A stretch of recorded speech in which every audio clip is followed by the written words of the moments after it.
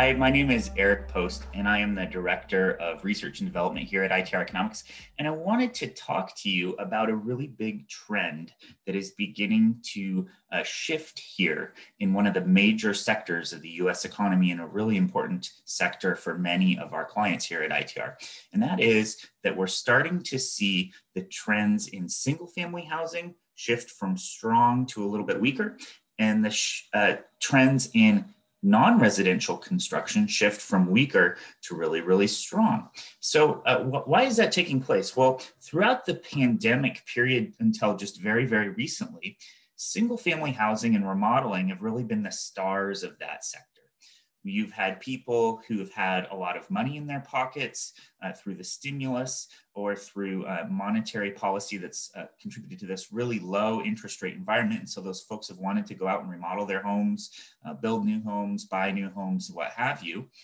And at the same time, you also have folks who are looking to relocate, maybe out of a very urban area into a more suburban area or even a rural area, maybe because of COVID, maybe because now they work remotely.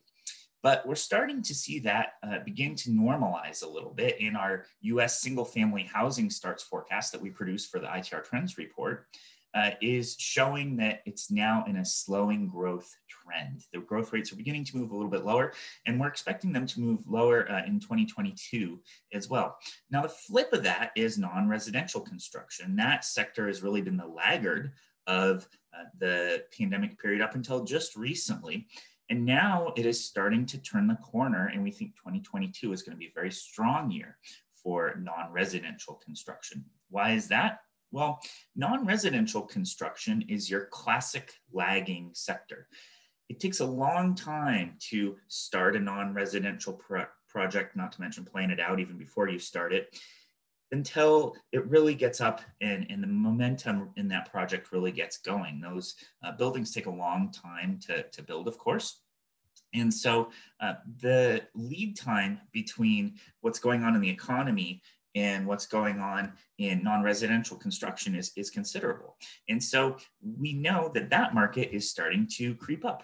So as we look ahead, we know that 2021 has been a very strong year for the US economy. And so that is going to be a very good sign for non-residential construction in 2022. We think 2023 is also going to be a nice year for non-residential construction as well. So what does that mean for the US economy at large? Well, like I said, the US economy leads non-residential construction. So what's going on in non-residential construction doesn't really have a great bearing on what's going on in the US economy. It works the other way around. But single family housing starts, that's a different story. Single family housing starts tends to lead the US economy. And so the fact that we're seeing those growth rates begin to move lower in US single family housing starts is a sign that we're going to see a slowing growth environment for the US economy in 2022. We've been forecasting that for some time. And single family housing starts is by far from the only indicator that is showing that we're going to have deceleration in 2022. There's a whole host of leading indicators that we track in the trends report, as well as our presentations that our speakers give on the road. And those indicators are powerfully showing really overwhelming evidence that we're going to see those lower growth rates in the US economy come 2022. So what are some other things you should know? Well, we've been talking here about national trends. All construction is local. There's always that saying. And when we look at the demographic data in the country, where people are moving, where the population is really growing, and accordingly, where there's a lot of demand for construction, there's really two regions of the country that I would highlight. One, if you imagine on a map going from Texas and basically going up to Idaho, most of the states in that sort of Southwest, Mountain West swath, you've got Texas, Arizona, Nevada, Utah, Colorado, Idaho. People are moving to those states in droves. Part of it is they tend to be a little bit lower tax states. Part of it is the weather. Part of it is they tend to have pretty good recreational opportunities. Varies state to state, of course, but definitely a really hot area of the country when it comes to construction and when it comes to the demographic underpinnings of those states. The other area is the southeast part of the country. I'm thinking of Florida, the Carolinas, Georgia, Tennessee as well. And people really for the same reasons, very attractive place to live in terms of warm, cost of living isn't outrageous compared to certainly some areas of the country, more affordable, lower tax environments too. And so those two sectors of the country really, or regions of the country, if you will, are places where you can expect to have a little bit better opportunities relative to the national data. Now, the flip of that is where are places struggling a little bit more? And there's sort of two commonalities there. One is people are tending to flee areas that have very high tax rates or cold weather, especially both. I'm thinking of places like Connecticut, New York State, Illinois, places like that. People are leaving and going a little bit elsewhere in the country. The other sort of trend that we notice where people are tending to leave is places that don't have very diversified economies. Maybe they have kind of one particular thing or a few particular things that they do heavily. And so those places would be places like Wyoming, Mississippi, Alabama, West Virginia. Those parts of the country are also seeing population loss, and the construction activity in those places is not as robust as certainly in the Southwest to Mountain West or in the Southeast. So please keep that in mind depending on where your business is and where you're operating. Last thing I want to note is that non-residential construction, I said it was going to have a very nice 2022, 2023. Non-residential construction is a huge market, of course, and there's many different sectors. So what are a few of those stars? Well, two of the stars in particular, I think, are going to be warehouse construction.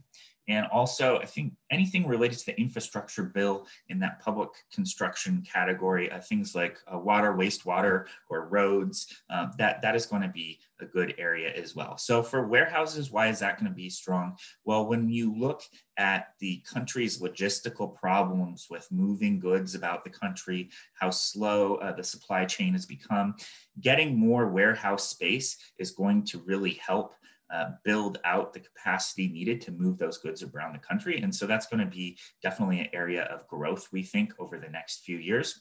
Another, the water, wastewater, or public construction areas like that, road construction that are tied into the infrastructure bill. I don't want you to get the idea that there's just going to be this giant rush of money in 2022. That's not likely to happen. But as we see the infrastructure bill dollars begin to trickle into those markets, it's going to help. And those infrastructure dollars will help have those markets doing a little bit better than, say, non-residential construction as a whole over the next several years. So it'll take time, but those dollars will be there in the end over 3-5 years as you look out.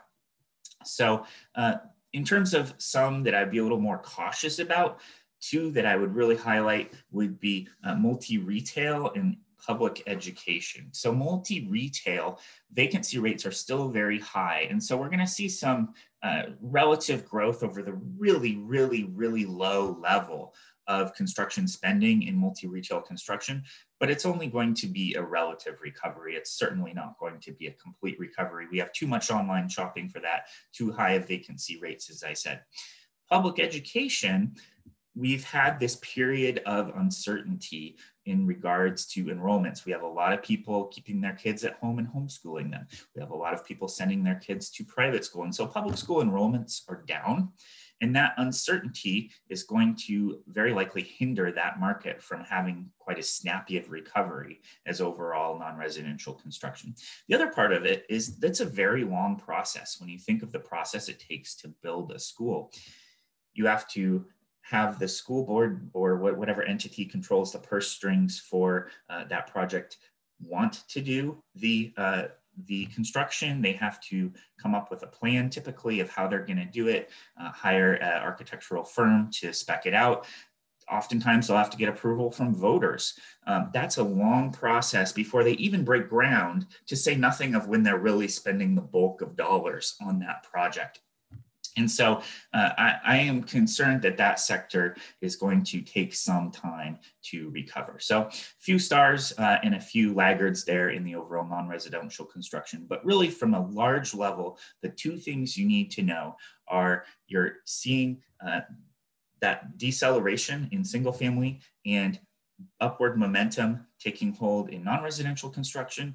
And the deceleration in single family is an important signal that we are going to see slowing growth in the macro economy in 2022.